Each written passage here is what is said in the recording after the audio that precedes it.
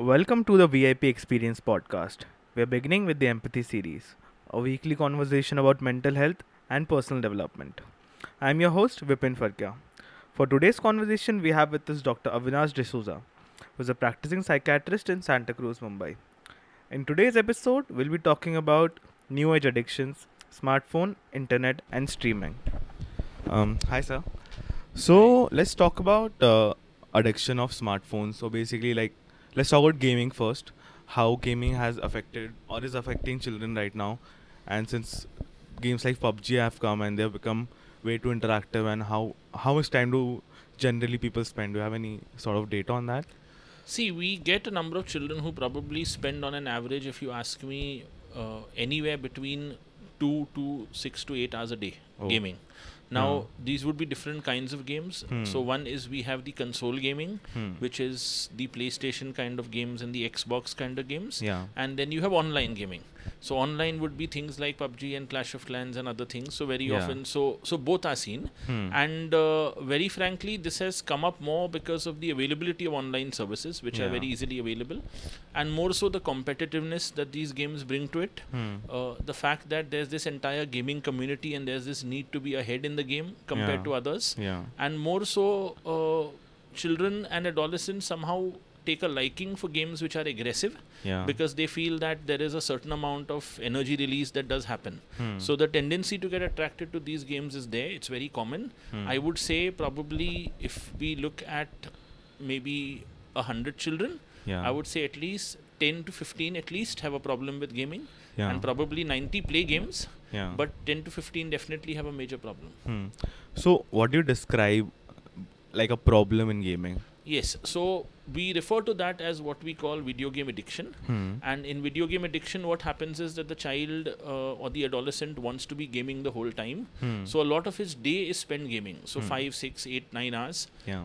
It leads to academic decline because he doesn't study. Definitely. It leads to aggression. Hmm. It leads to behavioral issues, not listening to the parents, conduct problems. Apart from that, back answering, rude behavior, abusiveness, Yeah. more aggressiveness when he loses Hmm. or is unable to clear a level. Yeah. Keeping awake the whole night to play, so sleep gets affected. Yeah. In turn, physical health gets affected. Hmm. Bunking school to play. So all that comes under video game addiction. Yeah. So, it's different. I think you can classify it as different than smartphone addiction, right? Like people are not addicted to it just because it's on a smartphone, as you talked about console. So anywhere the game is there. Yes. That- So the gaming addiction is purely gaming. Hmm. Whereas if you ask me, smartphone addiction is of a different kind because gaming addiction is one aspect of smartphone addiction. Hmm. Apart from that, we also have what we refer to as online shopping addiction. Hmm. Then we have people who have to constantly be on social media, so social media addiction. Hmm. You have pornography addiction. Hmm. You have the constant need to surf online. So multiple things are there on the smartphone and then you have, of course, people who are addicted to series on Netflix and multiple other channels which are available. Yeah. So let's break it down now. Let's talk about surfing on the internet, like just taking out your phone. For example, like I'm in college, I have like 4 hours of college, and I rarely give any attention to the lectures. So I don't have anything much to do, and phone is a small thing that can fit, and teachers won't be able to catch me. So that's something I am using that constantly for 4 hours. So can that be classified as an addiction? No, an addiction comes in when you're not able to give up the habit. Hmm. So I may be on a phone for 4 hours, but the moment you tell me, come on, we have to go here, meet someone, do this, I'm ready to come. Yeah. I'm ready to switch off. Hmm. The inability to switch off is what leads to calling it an addiction. Yeah.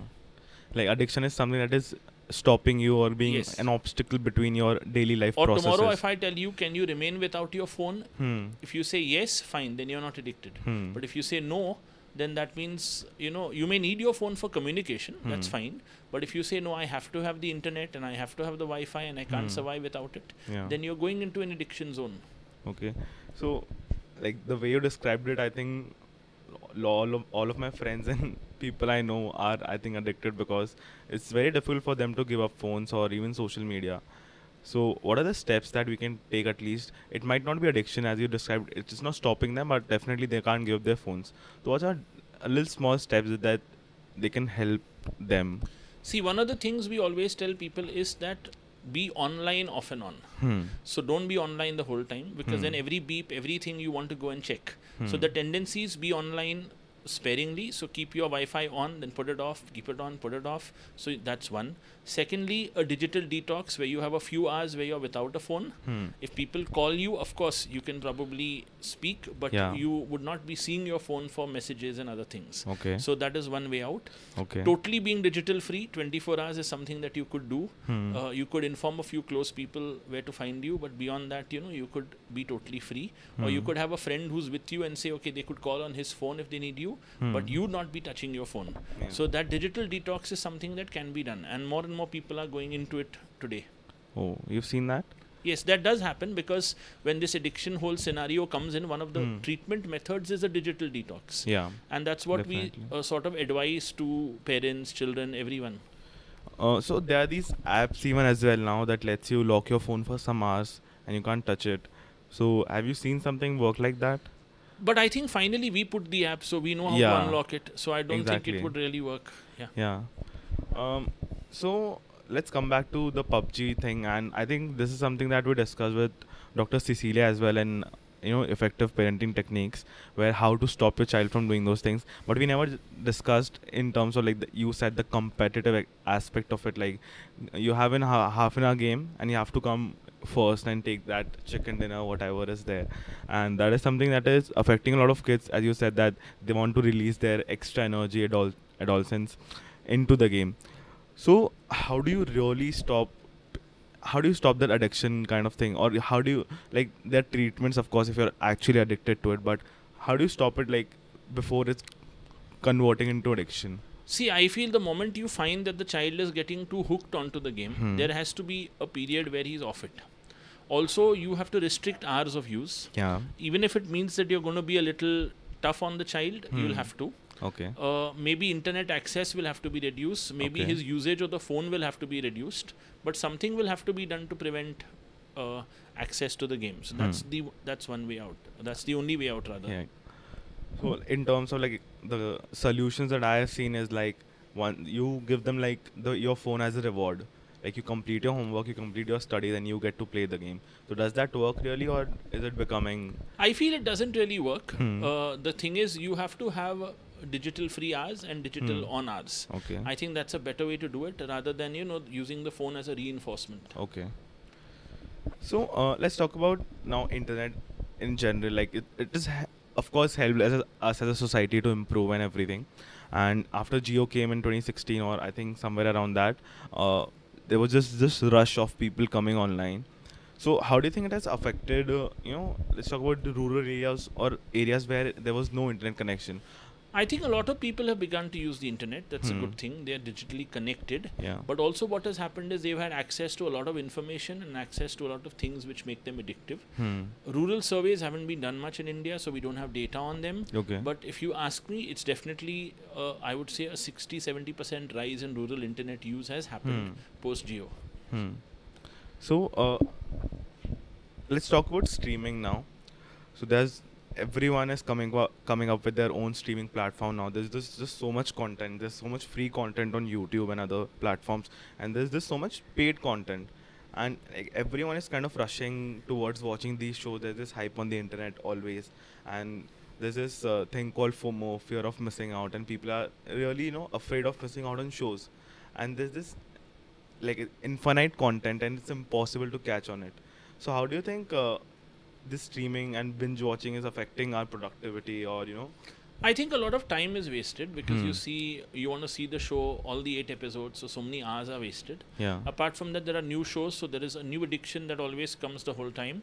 Beyond which, also what happens is that there's a lot of problem, particularly that there's a need to see it before others. So there's always this tendency that, okay, tonight I'm going to keep awake the whole night and finish the series. Yeah. So that's what happens. I think it's there for all the channels, so I don't think we could point out any one. Yeah, like as you said, like there's this competition of being not getting spoilers of things these things. Yeah. So, like, as far as I know, how does someone become more aware to what kind of content should they watch? There's just so much content around. People need to watch to get See, I entertained. think you need to have content which is pleasant. You need to have content that makes you happy. You need to have content that doesn't cause you more stress. I think that's the key thing. So content that makes you happy is worth watching. Content that distresses you is not worth watching. Okay. There's so many new series coming up. There's this show like the reality of more real series. There's just so much violence. Like especially I've seen currently almost all of these streaming platforms coming up with, sexually explicit content, and there's this ungodly amount of violence. Like you can't even. It's not just even guns. It's blood and intestines Right. everywhere. Right. So how is it affecting? And there's no one thing is that there is no barrier to who can watch it. There might So be I kids who think are one is watching that this. there's a lot of language which is foul language which is Hmm. used. Apart from that, I think there's sexual content. After that, there's aggressive content. There's blood. There's murder.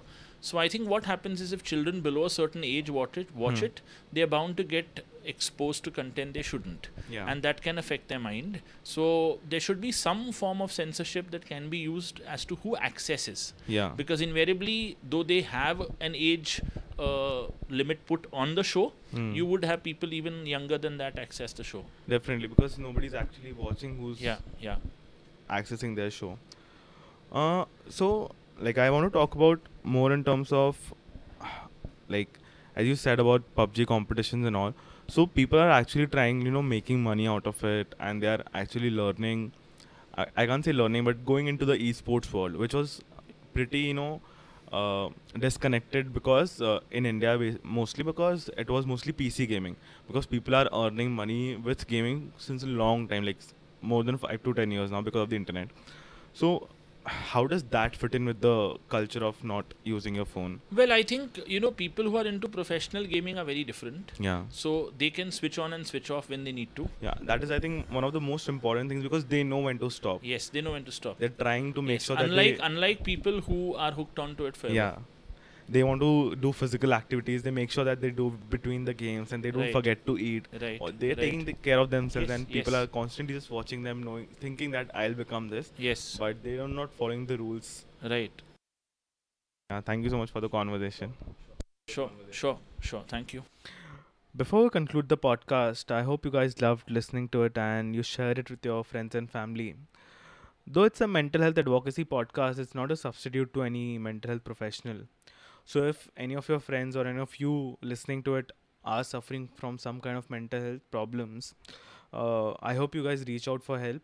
All the information to contact me is available in the descriptions in YouTube channel as well as different podcast platforms. And I hope I can get you in touch with a good professional. And don't forget to leave comments on YouTube about the podcast and how can we improve more. Thank you so much. Bye bye.